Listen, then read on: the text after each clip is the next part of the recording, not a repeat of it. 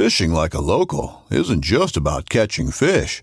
It's about connecting with the environment and the people who call it home. It's about hearing the stories and traditions that have been passed down for generations and sharing unforgettable moments with the people you meet along the way. Fishing like a local is having an experience that stays with you forever. And with Fishing Booker, you can experience it too, no matter where you are. Discover your next adventure on Fishing Booker.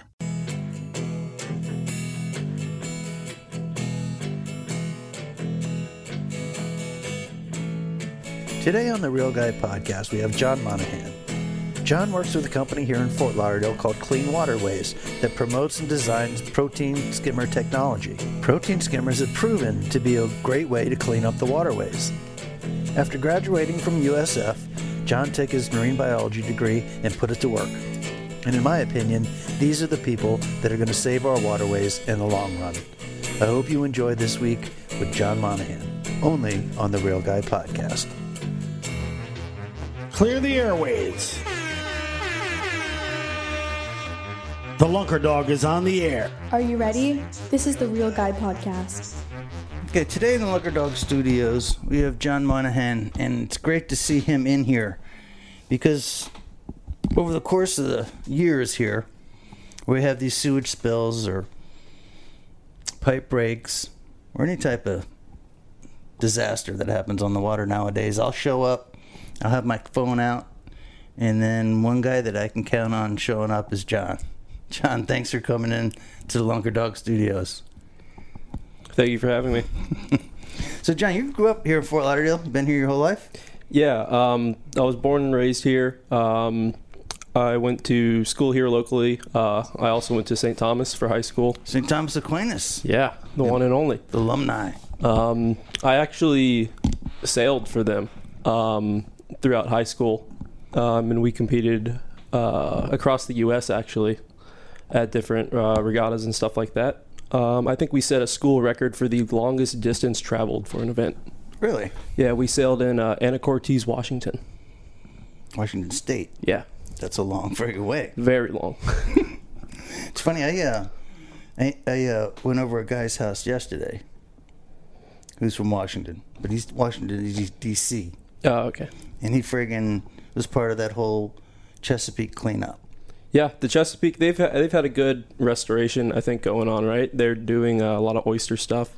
Well, they had a river up there that forked off of the Chesapeake that was so polluted. Like if you walked up to it, your eyes would start to burn and that type of shit. Nothing could live. Everything was dead. And anyway, I went over there yesterday just to meet him, just to talk to him. And I wanted to introduce you to him because he lives on that canal behind Lauderdale High School. That's Middle River North Fork? What is that? Yeah, something like that. I don't know which one is north or south, but anyway, that's right behind Lauderdale High School. And the funny thing about that is one side of the river is Fort Lauderdale, and the other side is... Is that Oakland Park? What is that? Wilton Manors. Wilton Manors, yeah. Which is a little easier to deal with than Fort Lauderdale. But anyway, I didn't mean to stop your story there. So the longest distance ever traveled by a sailing team? No, we traveled a further distance than the football team. Did any of the teams? Yeah. That's pretty cool. Yeah, and we did it, back then the sailing team didn't get a lot of funding from the school, so we had to fundraise our own way, so that was fun. That's cool. A heck of an achievement. And like if you're going to do a extracurricular like sailing, and one of the most commonly asked questions when I go out with my clients here in Fort Lauderdale and they see all the kids on the little sailing trams from the yacht clubs and stuff, is they don't quite get that, that type of sailing is a sport like some dude from Mississippi or something, and he's trying to take it all in. And I tell him, I says, yeah, there's people here in Fort Lauderdale that are, end up being some of the best in the world in these competitions and stuff. So you were part of that, huh? Yeah, I actually coached sailing there for almost 10 years, I think. Throughout pretty much all of my high school and then college, I coached there. During the summers, I coached the beginner opties, so the kids are getting just into it. Mm-hmm. And I've probably coached a couple hundred kids like how to sail. That's excellent. Which is a pretty cool thing to do. I bet the some of the kids that you were involved with were somewhat afraid to get into a boat, and then they end up being really into it and can't wait and competing, and it's got to make you feel good when you see that. Yeah, like some of the kids that I coached, like initially had a sail, are out winning like world championships now. That's so cool. That's so cool. One kid that I grew up with here, you probably know him, Ronnie McTighe. Yeah. His kids. So his son Jensen is one of my closest friends. Is that right? Yeah. Well, I just know that he's a heck of a sailor, and he's got gray hair. Yeah. Right? That's the kid with the hair that goes all up. It's always funny because people who don't know him will see him sailing on a regatta, and he'll be winning, and they're like, who is this man with this flowing mane that just shows up and does so well? Just shows up and crushes everybody. Well, that'd be a local kid from Fort Lauderdale. The amount of talent that comes out of Fort Lauderdale in all sorts of sports is phenomenal. And people don't think about sailing. I wouldn't think about it either. We have several Olympians out of Fort Lauderdale for sailing. It's good thing. So you're telling me you spent a shit ton of time on the water then? Yeah, a little bit less recently, but during the summer I was on the water pretty much every day. So I would see or not see various things. Like I know one thing is that trash pickup boat. Right. Ironically, I saw them yesterday. Were they working? I didn't see them pick up anything. Okay. But well, was it moving? It was moving. And there's people in it. There were 2 people on it. Yeah. Okay. Baby steps. But yeah, I've seen a lot of different things on the water. When you're on the water every day, you can notice the slight variations in the water. A couple weeks ago when we had that strong westerly, right? I texted a couple people. I don't remember if I texted you, but the water was noticeably cleaner. The westerly pushed out a bunch of our bad water, right, which is good for us, but the water goes somewhere, right? So it's going onto the reef and hurting our reef more. Right. The downside to the westerlies and the big storms that clean everything up, it takes that pollution and puts it on the places that are trying to survive, which is a little tough. But that was kind of the direction I was getting in. In the Real Guy Network, we call it water time, and the amount of water time that some people get may only be 30 minutes a week. Some guys get an hour a day. And I mean, water time can be just as simple as going down the boat ramp, sitting in your car and having lunch, but you're staring at the canal system. Or driving down the beach and paying attention to what the seas are doing, what the birds are doing, and that type of thing. But people like you that were into sailing, I mean, the extensive amount of water time, you can see things completely different. It's almost like knowing another language that other people don't know. Yeah, so I started sailing at a really young age. I think I was like 6 when I started sailing. Mm-hmm. I did that same thing that I ended up coaching for all those years. Right. And that kind of cemented my passion for the water. Right. And then in high school, I got myself a little Aquasport 17. Nice. And I didn't get into fishing yet. I did a ton of diving. Right. I scuba dove almost once a week out of that little thing in the Atlantic, which was interesting at times. And then in college, one of my friends who's also local here approached me, and they were trying to sell their boat. And they've got a Bertram 20 Sportsman. Oh, nice. And one of my dad's favorites. Yeah, so I picked up that, and I bought it half-half with one of my other closest friends. And then we were like, well, I guess we got to start fishing. So as we were fixing the boat up, I graduated from college. Where'd you go? I went to USF St. Pete over in St. Pete. Yeah, my goddaughter's there now. Oh, really? Yeah, she's a sophomore. Okay, yeah, I did the I started out as undecided, and then I went into environmental science and policy. Gotcha. And then I was like, well, I don't really necessarily want to be stuck in science and policy. So then I went to a general bio degree with a concentration in marine biology. Okay. So I've got a little bit of science and policy under my belt. I've got a little bit of, a lot of biology under my belt. And then that little specialization in marine bio. Gotcha. Well, so you would be considered some sort of expert in the marine I wouldn't say How I'm do you an feel? expert. There's a lot I don't know, Right. but the things I do know, I'm fairly confident in myself on. Trust me. In the scope of things, Yeah. of what people know about water and how they can interpret what they see when they're looking at the water, John Monahan is an expert. And if no one else has certified you, we just certified you as an expert. Trust me when I tell you. Real guy certified? Well, yeah. Real guy certified, exactly. And that goes a long way because the last one of the last podcasts I uploaded was about Nancy Gassman. She is not certified. She may have the credentials. She may be some Yeah. sort of doctor or anything like that. But when she speaks to people and the way her agenda has been here in Fort Lauderdale, she's not a certified expert in my opinion. She is part of the problem when it comes to anybody like yourself or like myself or anybody else that wants to be progressive about the water. She stands in the way. And if she was an expert in the field, she'd know she's not supposed to stand in the way. Unlike you, who tries to be part of the solution to the water problems. Yeah. At the end of the day, I just want to see the water be better. Right. I want, like, in the worst case scenario, what we're doing makes things cleaner. Right. Right. Now, from college, how did you get to where you are now, where I'm bumping into you at these sewage breaks and So pipe breaks and any type of contamination in the water that we're trying to document? the big spill, the force main that broke, that happened when I was still in school. And I commented on your post, like, there's no way they're just pumping sewage into the canal. Like, that violates so many, federal laws and stuff like that. I was like, there's no way we're doing that here in Fort Lauderdale, Florida. Right. And, I was wrong. And they were, in fact, doing that. And then so I did kind of like a deep dive into that world of like what's going on? Yeah, water quality issues. And it's not just a problem here. This is a problem across the United States with nutrient pollution.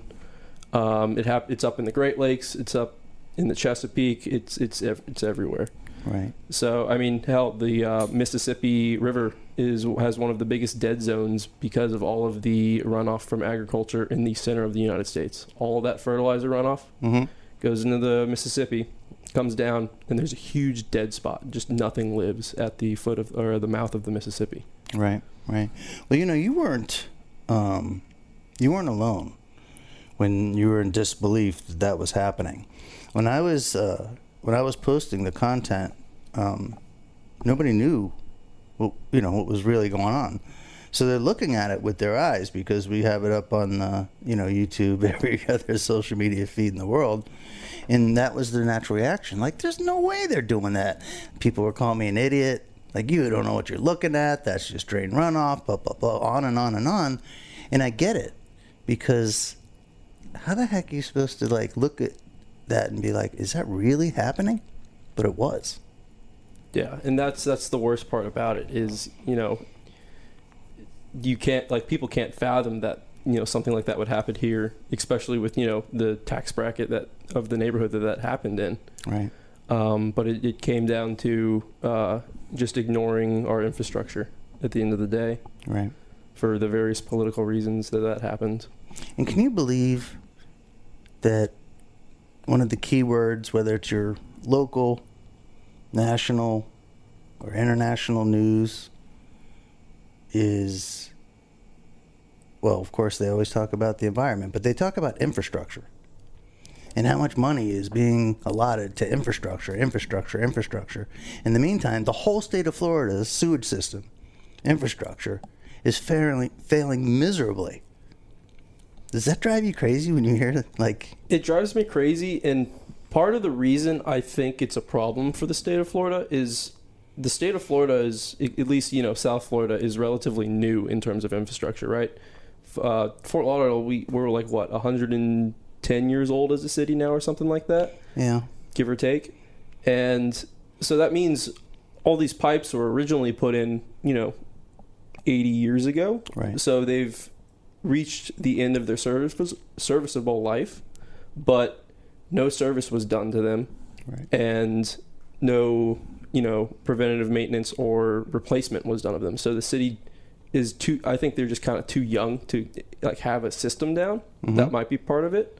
And when you think of infrastructure, right, no one thinks about, the potable water pipes, the sanitary sewer pipes, or like any other buried, infrastructure that they may be. They normally think of like the bridges, right. The roads. You hit a pothole and it messes up your alignment. You're going to think of that. You don't think of the stuff you don't see. Correct.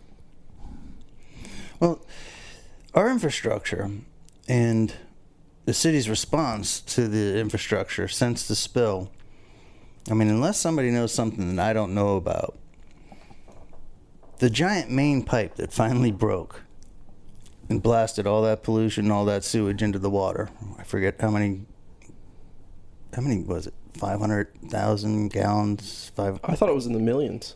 That's what I thought too. I can't remember the whole, but I thought it was like 275 million gallons or something like that. Yeah, I think you're right. And also, you can't, estimate that because who knows how long it was leaking for before.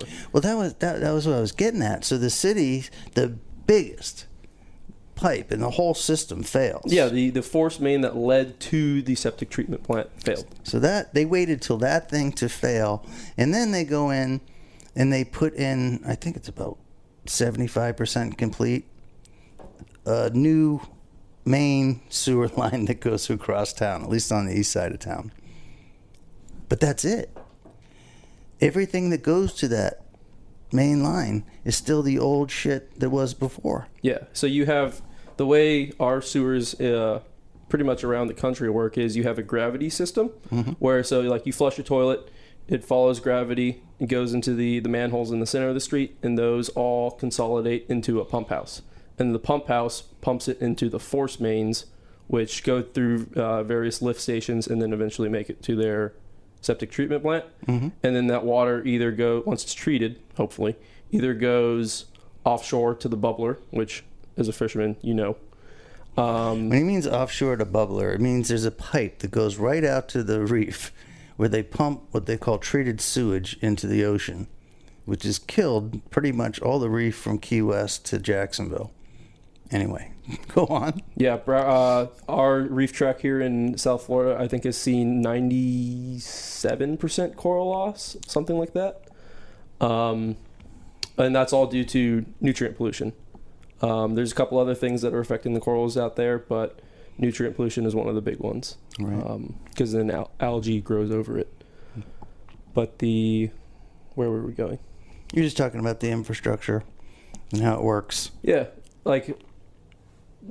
Because I don't know about all the valves and all the stuff that I can't see. I know that the pump houses are there because they're visible. But when we were down that night when the sewage was coming up on the street at Hemmershey, and me and my kid went down there to document it, and you were there, and the shit was basically, and I'm literally shit was basically bubbling out of these little pipes onto the street, and then just trickling into the Hemmershey Canal that has been abused so bad. And you were just explaining to me then probably what happened, and I was trying to follow along and that kind of thing, and you knew when I did, and all I knew is the shit was going into the water. Yeah, so that was probably a backup of just the sanitary sewer or the gravity sanitary sewer, which is where some clog of some sort just happens to plug up the outflow of that manhole. Like there was, I think last week or 2 weeks ago, there was a similar plug up in St. Petersburg, right on the beach, where a worker left a shovel in a manhole, and it caused just like a couple 100 gallons of sewage to spill out right onto St. Pete Beach area where John's Pass is. Oh, nice. Yeah, so a little visible there. Yeah. The Hemmershey Canal has had a lot of problems. That force main was leaking for years. And then obviously the force main failed in that canal also. Right. I think that same pipe also, that was the one that failed in Rio Vista. And then there was a force main over by George Inglis Park that was leaking for years and then failed catastrophically. I think it's failed 3 times now, right? Right. And when John's talking about failure, we're not talking about some little, 6-inch pipe. No, these are at least 12-inch pipes. Like the big one that failed in Rio Vista was it a 36 or was it a 45? It was big. I know the new one they put in is a 36. I think it was originally bigger than that. I could be wrong. I'm not positive either. But what I want the audience to understand is, this isn't like a leaky sprinkler system. I mean, when these things fail, it's catastrophic. Right. Hundreds of thousands of gallons of raw sewage dumped into small canals, small estuaries, rivers, and places that people swim, boat, and recreate. Yeah.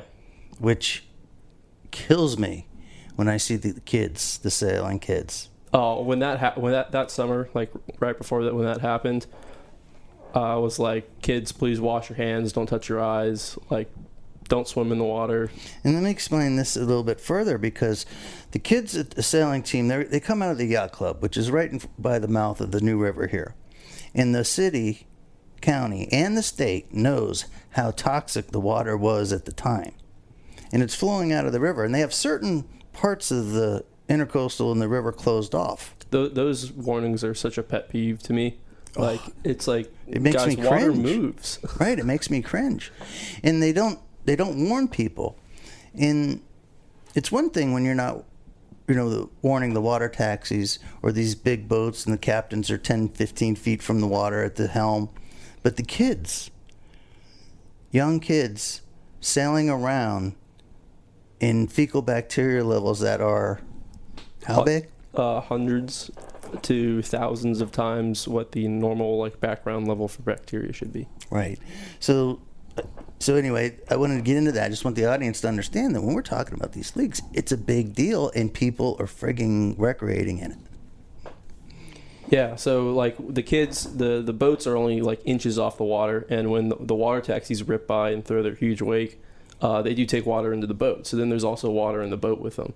So like when sewage spills like this happen, kids can get rashes. Luckily, we didn't see any bad rashes during that spill. Right.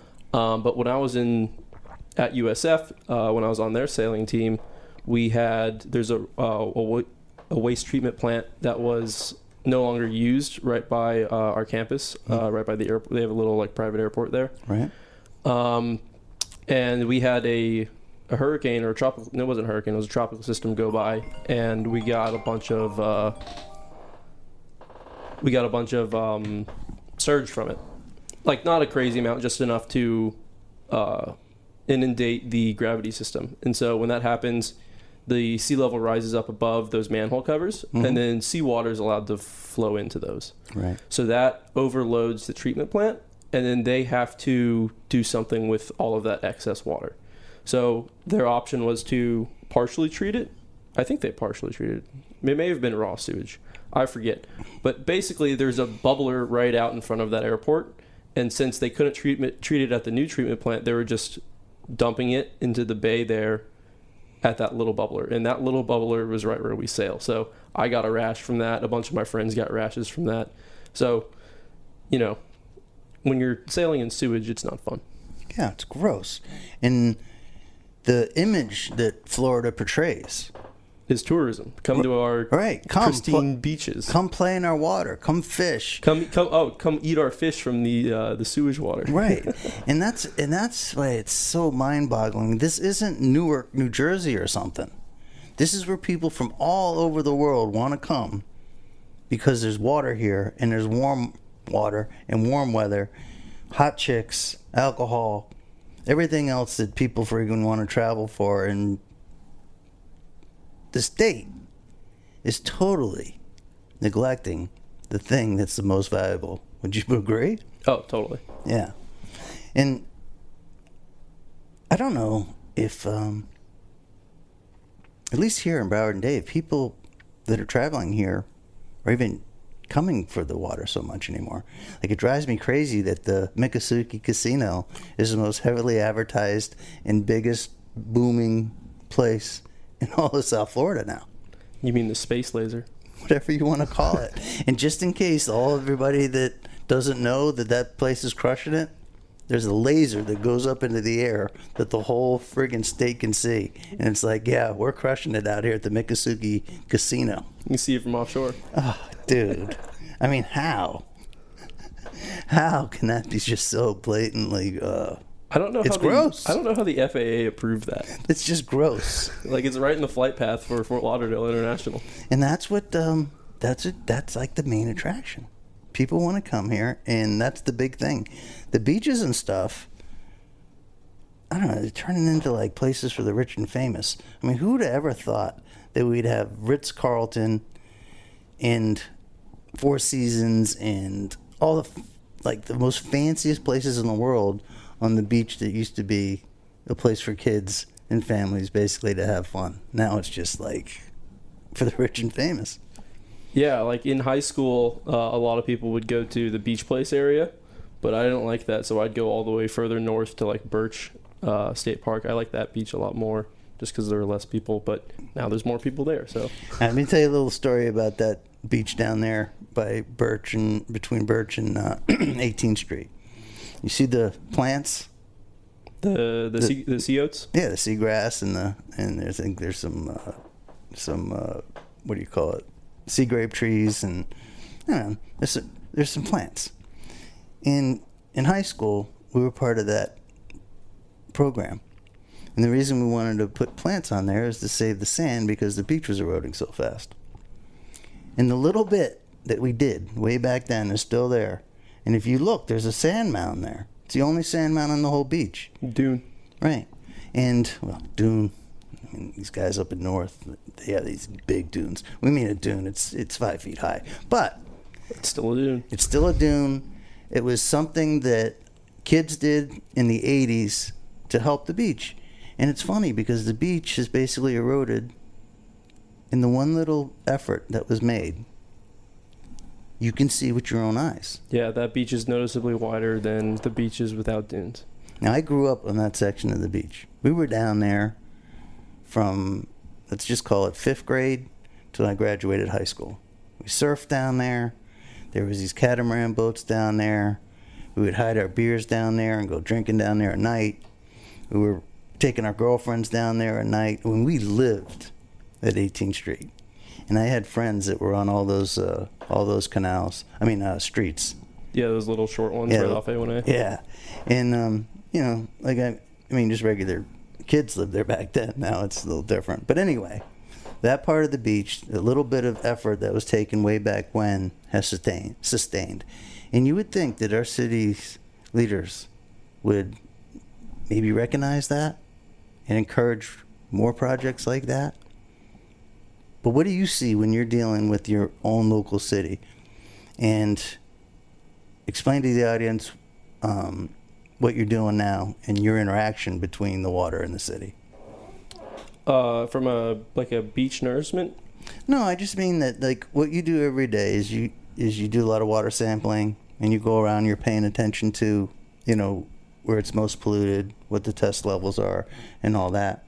And we haven't explained to the audience yet how you got to where you are now doing the water testing for clean waterways. That's all I meant.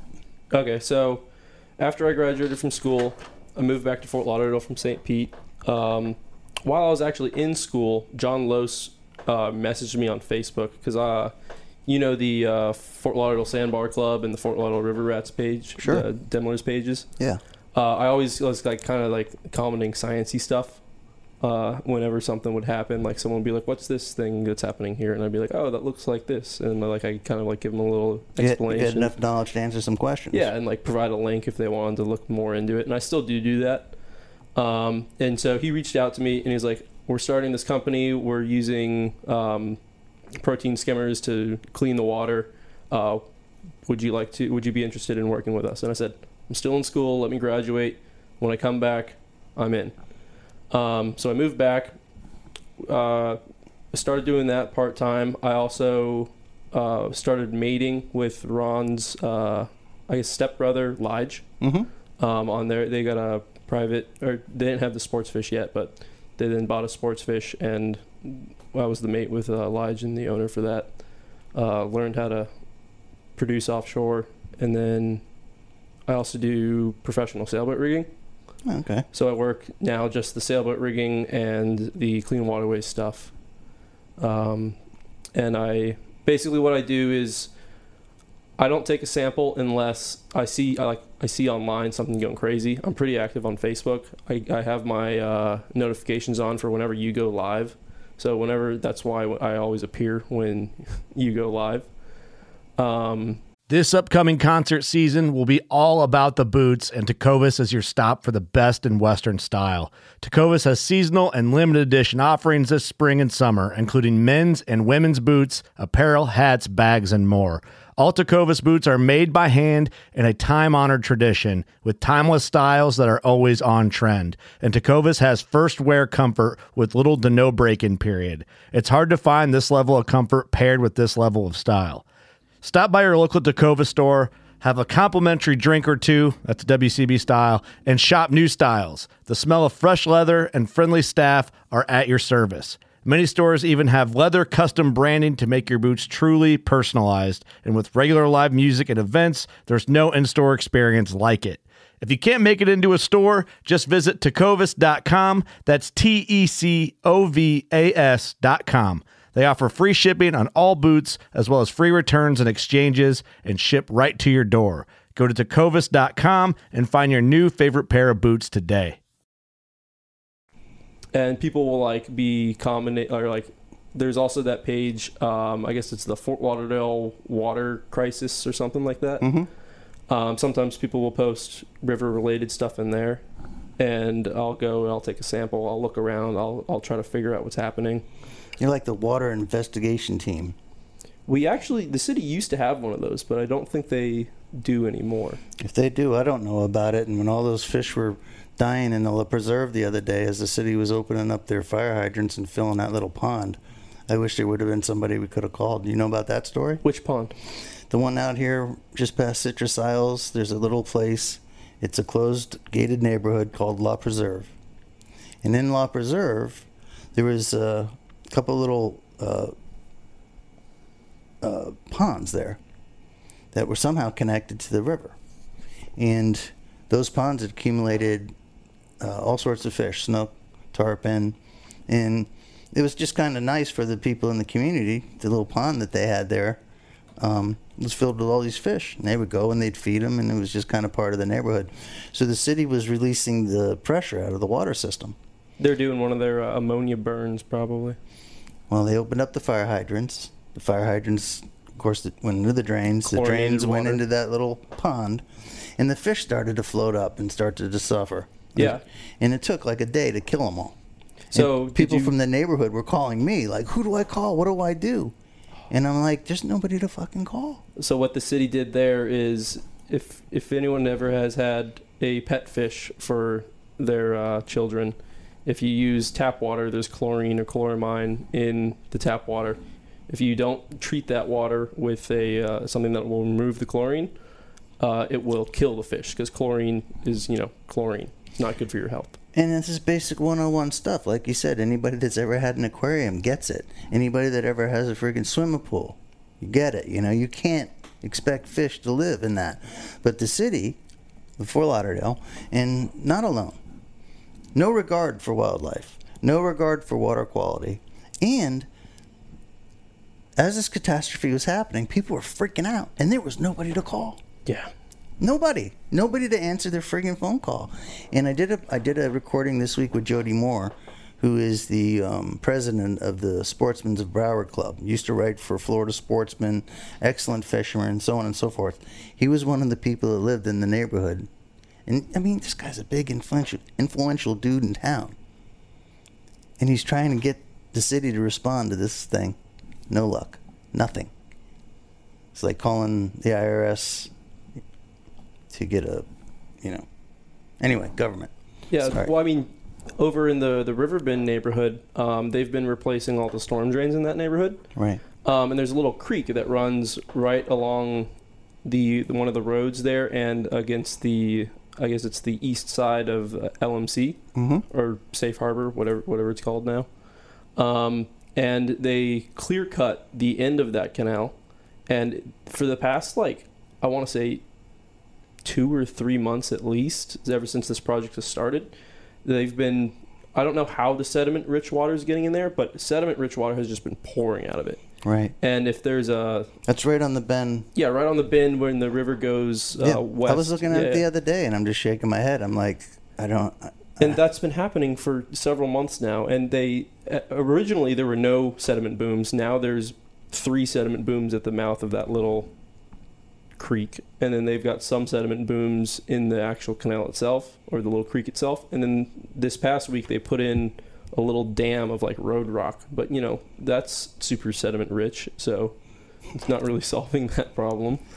But it's been ongoing for months now, and I mean they kind of tried to do something about it, but right. Well, so all right, so you're paying attention to this stuff, and you're trying to develop relationships with the city, right? That's not directly my job. I do more just the science side. There's other people that work for Clean Waterways that do that. I'm just kind of, I oversee the science. I oversee the Tarpon River Preservation Society, which is, we have a group of high schoolers that will basically go once a week, and we're trying to get basically like a full, not background, a baseline, that's what I want, of what the water quality in the Tarpon River is. So they have 4 sites, and I have them taking samples at high tide, which should theoretically be the cleanest water. Should give the best shot for pass. Yeah, gives you the best shot for pass, but we don't see a lot of passing. All right. When we talk about water quality passing, what are the requirements? Okay, so right now we're testing fecal indicator bacteria, and there are 2 basically like limits that they're not supposed to exceed. There's the DEP limit, which is a MPN of 35, and MPN means most probable number. So basically in like 100 milliliters of water, that means there's probably 35 bacterial cells. Okay. And then there's the Department of Health standard, which is 70. Most of the samples that I get are at least 600. So 10 times the amount of fecal bacteria level are in most of the water that you're testing. Not 10%, 10 times. That would be 1,000% higher than it's supposed to be. We've had samples that were not sewage spill related that exceeded 48,000, and that's the limit for our testing. The exact number is like 48,962 or something like that. All right, so let's try to break this down into layman's terms. So if a guy had his Yeti cup, 24-ounce Yeti cup, and you had the water in the cup, out of that 24 ounces, how much of it approximately would be sewage at 48,000 or whatever the hell that number was? I don't know how it would break down of like how much of it would be sewage. So like to imagine like 100 milliliters of water, it's almost the size of your fist. Okay, so almost the size of your fist. So that'd be like a third of the Yeti cup. Yeah, a small Yeti cup. That's so gross. So that's not direct sewage. That's the bacteria that's found in sewage. That's so gross. Yeah, that's a lot, yeah, especially when your limit for like what the DEP limit is like in a like unhuman impacted ecosystem. Mm-hmm. It should be below 35. Like that's just normal. Like obviously animals poop in the water, right? There's going to be fecal bacteria in the water. But anything above that is considered, it's been impacted. So when it's, up in the, 5-digit numbers, unbelievable. It's a highly urbanized estuarine environment. That's like the scientific word for what Fort Lauderdale is. But that's kind of ridiculous. All right. Well, these are the things that I don't get. All right. So we have these requirements. DEP, EPA, there's probably some other organizations that have some other standards. And when the city of Fort Lauderdale, Broward County, any place in the state of Florida, when they, I don't know, what do you call it, a violation? When they violate these numbers, how is it that the county, the state, and the federal government okay with it, or numb to it, or ignore it, whatever you want to call it? Honestly, I don't know. The state is supposed to be enforcing this, and when that the big force main spill did happen, the city of Fort Lauderdale did get like what, a $7 million fine? No, so they were. The way I understood it is they got fined, but then they had the opportunity to pay the fine by fixing the problem. It was a $2 million fine. Is that what it was? And they negotiated $3 million if they would spend the $3 million on resurrecting the waterways. So the city said, no, we'd rather spend the $3 million on resurrecting the waterways. And what they did was they got a barge and they dredged 300 feet of water. They hired a few companies to do some analysis and some tests, and $3 million was gone. And it kind of bothers me because I don't know. I don't know who I think should be in control of the money. The city that neglects it or the state that doesn't enforce it? I don't know. But what I do know is there's $3 million spent and absolutely nothing was done. My favorite was the party celebrating the restoration of Tarpon River. Yeah, that's it. Yeah, we're going to get into the whole PR campaign. We're going to get into that civic association meeting now that the audience knows where you're coming from, understands that you're an environmental expert, certified. But yeah, let's go into that part. So John and I are at a civic association meeting the other night with Hey, it's Ryan Reynolds, and I'm here with Keith, co-star of my upcoming film, If, only in theaters May 17th. Do you want to tell people the big news? All right, I'll do it. Sign up now and you'll get unlimited for $15 a month and 6 months of Paramount Plus Essential Plan on us. MintMobile.com/switch. Upfront payment of $45 equivalent to $15 per month. Unlimited over 40 gigabytes per month. Face lower speeds. Videos at 480p. Active Mint customers by 531.24 get 6 months of Paramount Plus Essential Plan. Auto renews after 6 months. Offer ends May 31st, 2024. Separate Paramount Plus registration required. Terms and conditions apply if rated PG. our assistant city... Is she like the environmental science assistant or something like that? Yeah, she's, I don't know, some title. And this Nancy Gassman lady shows up. And we've seen Nancy over the years because every time there's a problem, we go into this city, we get in front of the commissioners and the mayor, we give them solutions, ideas, and we ask them questions. And then they put Nancy up there to tell us we're all stupid and we don't know what we're doing and nothing really is going to happen. And... it sounds crazy, but it's true. So we're at the Civic Association meeting, and Nancy Gassman comes out and tells us that the city's doing a great job at resurrecting the waterways because they've increased the number of street sweepers, and they have this john boat that two guys have dip nets in, and they're taking a lot of debris out of the water. And except for that, the city did absolutely nothing except take water quality off the priority list. John, myself, Zach Routman, his dad, I'd say there was about 20 other, Walter Matthews. I mean, the people that actually are paying attention to care, the team, the soldiers, they were there and they were asking Nancy real questions. And she basically treated us all like we were a bunch of morons. Would you like to kind of explain how that went? That was my first interaction with her, so I kind of went into it like trying to be positive. I didn't ask any super technical questions because I just wanted to see what she was going to do. Mm-hmm. She said first of all, I really like street sweepers, so that's a good thing to do. That does help, but our problem isn't from our streets right now. Our main problem is from our sewers, right? So good for doing the street sweeping, but you're not fixing the problem. Right. And she, I mean, when she told us that, she was like, okay, these people will buy this because what? We're dumb? We're not paying attention? I mean, I don't understand what the heck that was all about. And then and then she went on to blame dog pee. Yeah, pet feces. She also wanted us to know that river water is tannic and it should be, dark colored. I mean, the stuff she was telling everybody was... I know, the water's supposed to be tannic, but you go out to the Everglades, that water's tannic, but it's not the same color that this water is. Right. And, and she's deflecting and not taking responsibility, talking about pet feces, and then assuming that we all think that the sewage system is fixed and it's not leaking anymore. And just the deception and lack of, how do I say it? Lack of interaction with the people that had great ideas. Situational awareness. Right. That, like nobody counts. Nobody has a good idea. Anything you guys want to do is not good. Holier than thou. Right. And I mean, these are the people that are running.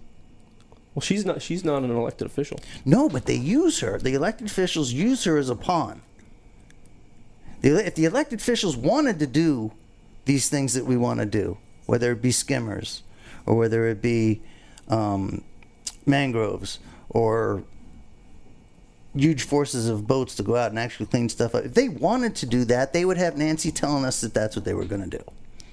But since they don't care and since they don't want, they use Nancy as the person like, well, Nancy says no, it's not a good idea. And it's a game they play. And they know that they're going to win because they're fighting against people like you and me that have everyday jobs and can't spend our whole life fighting. So they hope that the obstacle, being Nancy, will deter people like you and me from fighting the fight. And there's also no repercussions to not fixing it. Right. Because there's no... Right, you don't get fired. You don't get fired, but the city won't get fined because there's no enforcement. The state's not enforcing these violations. Right, we are not getting any cooperation from the rest of the governmental agencies. State, county, local, Federal. We're being ignored down here, and our water is getting to a point where we can't let our kids swim in it.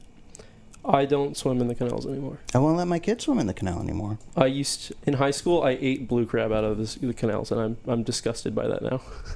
Right. Dude, there's still people friggin' I know. crabbing commercially in the New River.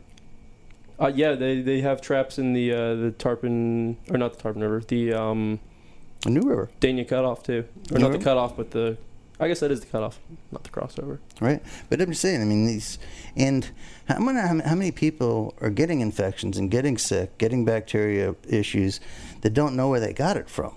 Like I know a lot. Like because I got a 16-year-old, we're with the parents around a lot of kids, and we've been around a lot of kids for the last 10 years, and lots of these kids get ear infections and nose infections and stuff after they've been in the canal system, either water skiing, hanging out at the sandbar, boating all day, going to Whiskey Creek. I mean, things that, people spend millions of dollars to do and to be here, and their kids are getting infections, and they're not sure why. Yeah, with one of I guess it was a spill last year, I think 4 sailors got ear and sinus infections and one got like an eye infection when the spill happened. Right. And those are the kids that, they're sailing and they're obviously wakeboarding and doing all that stuff. Right. And Susie Bailey, John Tedder had really bad MRSA infections, and they were educated enough to know where they got it from. How many people do you think are getting infections, especially tourists that come here for a week? They go home and it just appears and they're like, what is this from? Yeah, how did I get that? Or why am I feeling this way or whatever? Because it's got to be happening. And there's no record of it. People don't know. And it's basically a lot of deception by city, state, and local government.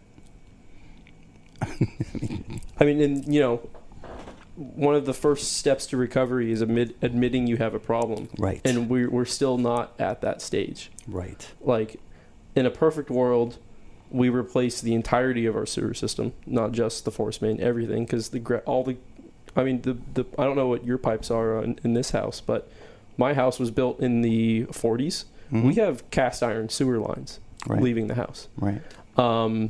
And so those all have holes in them. And if you live on the water and we're 16 feet above sea level where I am, but if you're, on one of the aisles and you're at sea level, like there's days during the year where you're walking through seawater to get to your front door. Right.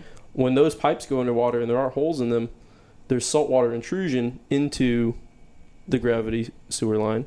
And then that puts a burden on our water treatment plant. Right. because there's excess water that's not supposed to be in there.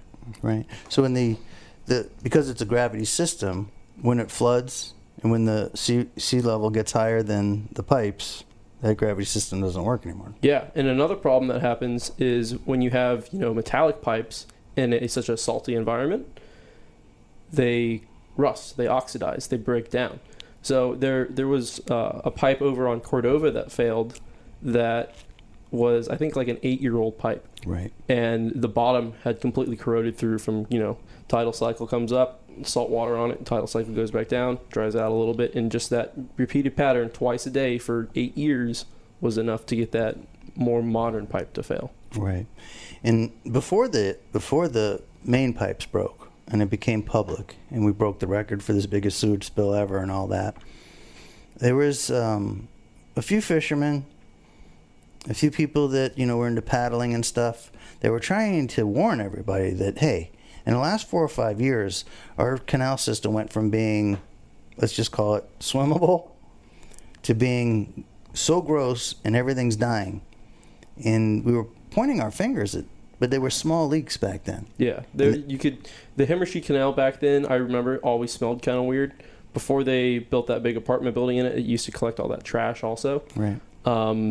One day, spontaneously, one of my friends and I canoed back down in there, and we probably pulled out 40 pounds of trash.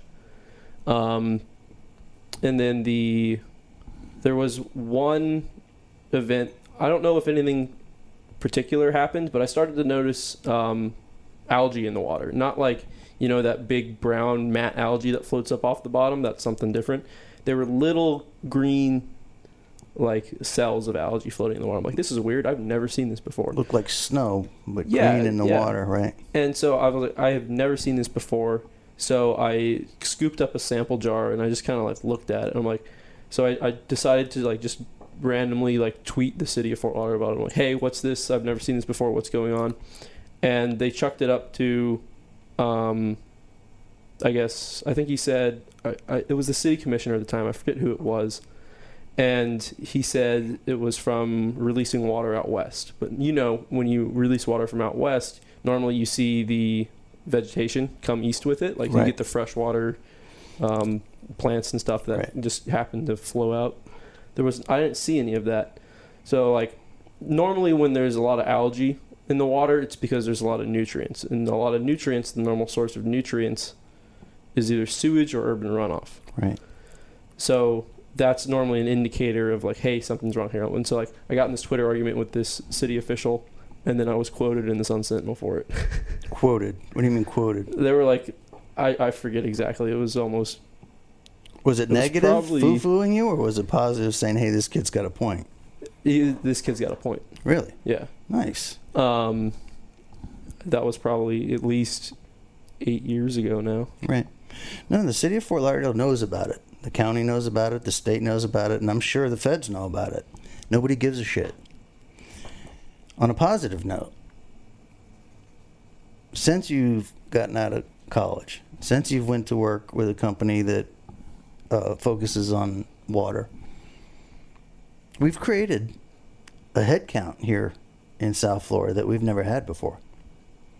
And I can't be positive about what the cities are doing, what the municipalities are doing, but I can be positive about what guys like you are doing and spreading the awareness from a person-to-person way of doing it. And we're actually growing. When we first started complaining about the water, there was nobody that understood even what you were talking about. Yeah, now we're getting laymen into it who don't, aren't on the water every day.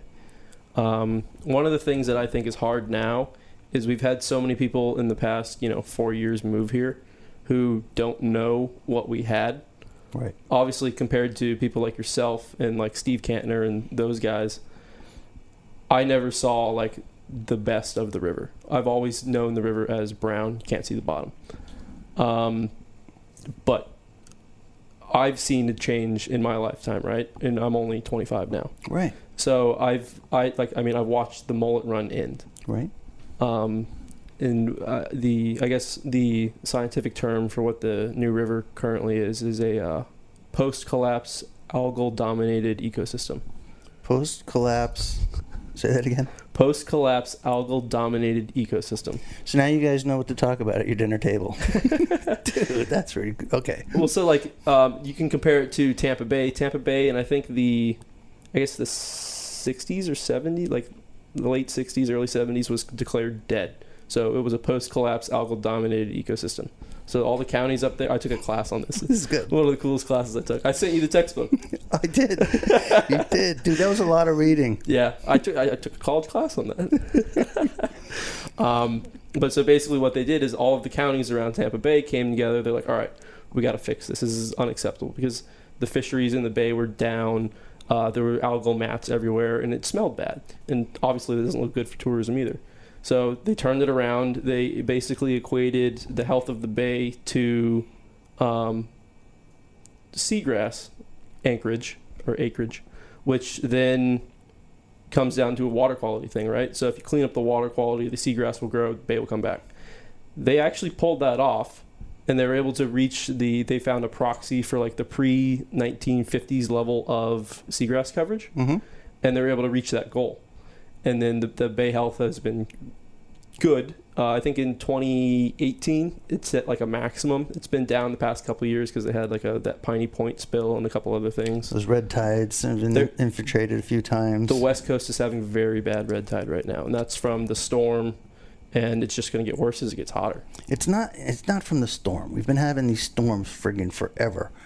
And the red tide has never been this bad, this crazy. It's the storm may have triggered it, but it's all the stuff. It started it earlier, right?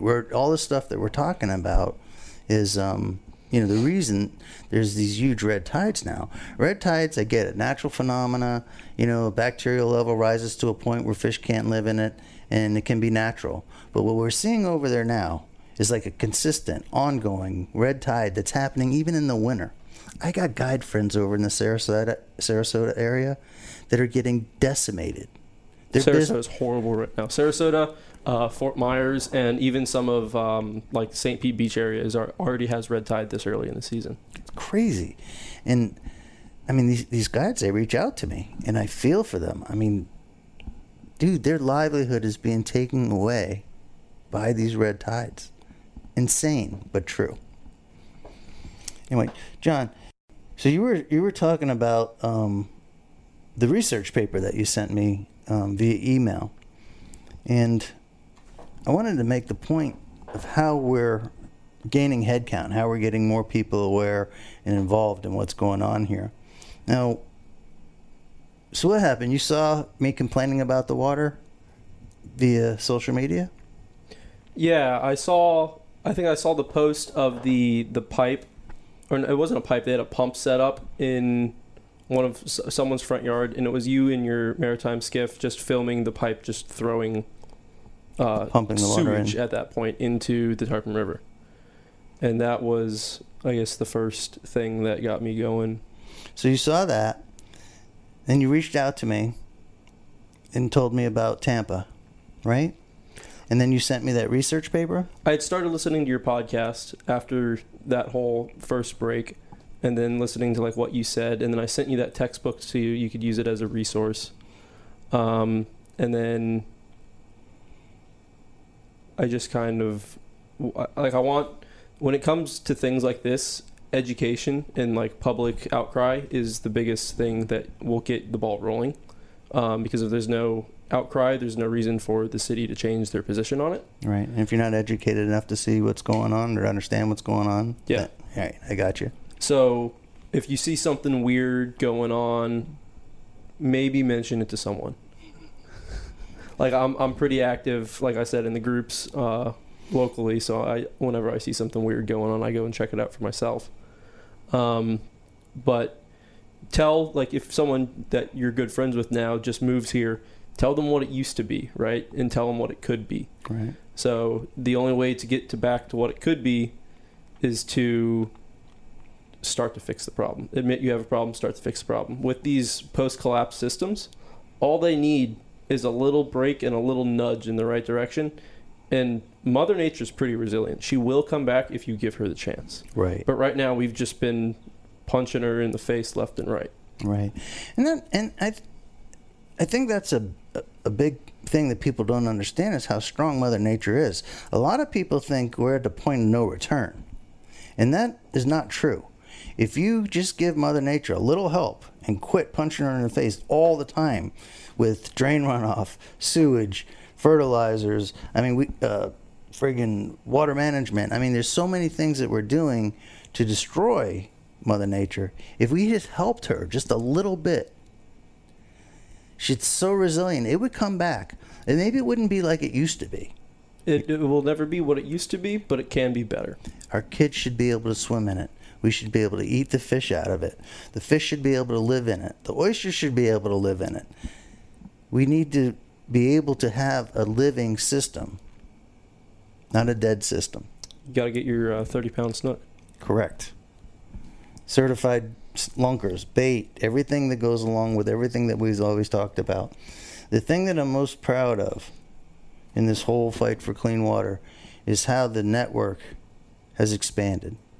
And it expanded because people like you, people like me, and a lot more people now are putting forth the effort to do exactly what you're talking about. Expose people to the problem, let them know what's going on, and to come up with solutions, like the protein skimmer. You know what I mean? Like mangroves. I am so partial to the whole mangrove thing because I know that once they plant the mangroves, we don't need somebody from the city to make sure that they grow. Mother Nature can do that, and they can live in almost anything.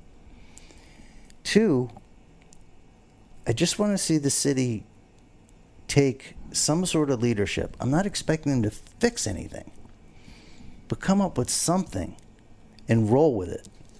And then come up with something else and have a plan to get our waterways back the way they used to be, or at least, like we said, clean, where we don't have to worry about infections and that type of thing, where it doesn't smell, where everything isn't dead. The mullet come back. The mullet will come back. Lots of things would come back. The crabs would come back. The oysters would come back. The barnacles would come back.